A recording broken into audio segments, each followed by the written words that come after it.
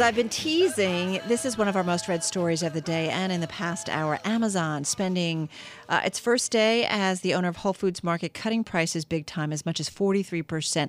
Let's get a little bit more on the link up of these two companies and really the impact that Amazon continues to have now on another industry. And we're talking about the grocery industry. Greg Portell is the lead partner of consumer industries and retail practice at the global management consulting firm A.T. Kearney. He joins us in our Bloomberg 1130 studio. Nice to have you back with us. Thank you. Glad to be here. It's amazing. Amazon is like the blob. It's just like, going everywhere and anywhere. What do you find most striking about this link up of Amazon and Whole Foods? Well, the cut in prices is obviously what everyone's getting excited about because we have a chance to get some cheap avocado and kale. Look at the shiny thing over there. But what's really impressive is the speed that they've moved to integrate the customer experience. So not only can you go in and get your Echo now at Whole Foods, setting up Amazon lockers, really integrating the customer data platforms as that starts moving online in the near future.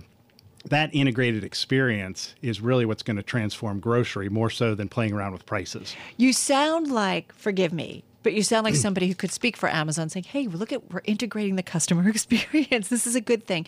But this could have widespread implications in terms of how we shop now for groceries. They're still a relatively small player in the space. Okay. What they will do, however, is they set the expectations of the consumer to be very different than they're experiencing now.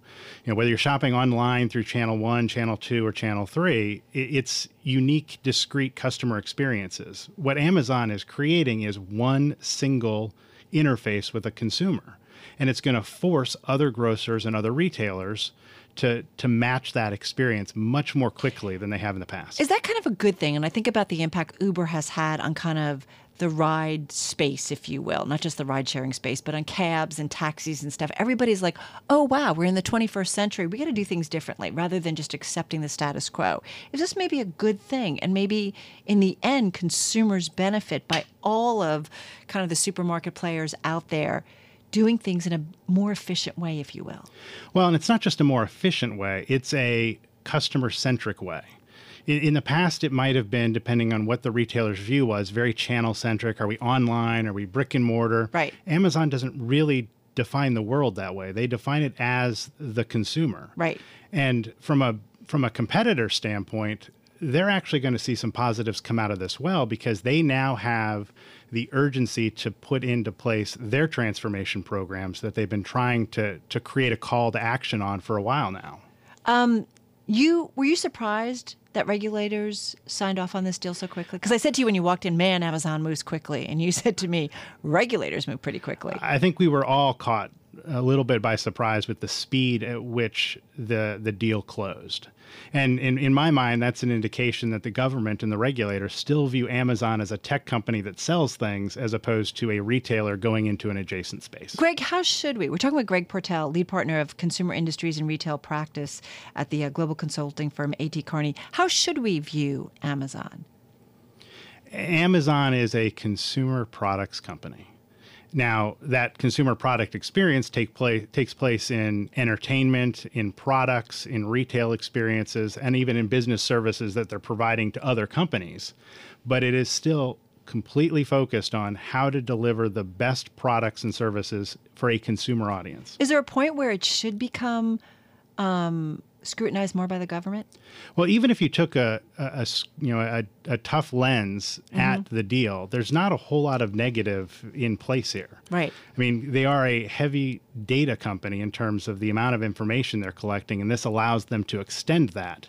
But it's not putting them in a position where they are doing anything adverse to a consumer experience. One thing that kind of troubles me sometimes is I feel like technological advances have been really good for many people, and sometimes I feel like it's at the higher end of the economic spectrum. Does everybody benefit by a move by like what Amazon's doing with Whole Foods? I mean, Whole Foods is typically your higher end consumer, but I mean, does everybody benefit by what we're seeing Amazon do?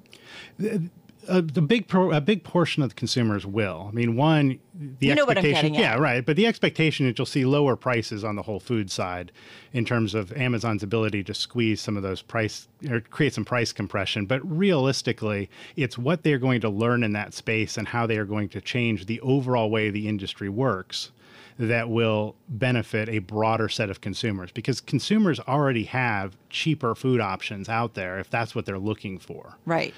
It's the change of experience and the split of the market in terms of a good experience and a low service experience that'll be important to see what happens. Kind of enjoyable versus mundane. I've got to do grocery shopping. Correct. All right, going to leave it there. Greg, nice to get back with you. Greg Portell, lead partner of consumer industries and retail practice at A.T. Kearney in our New York studio.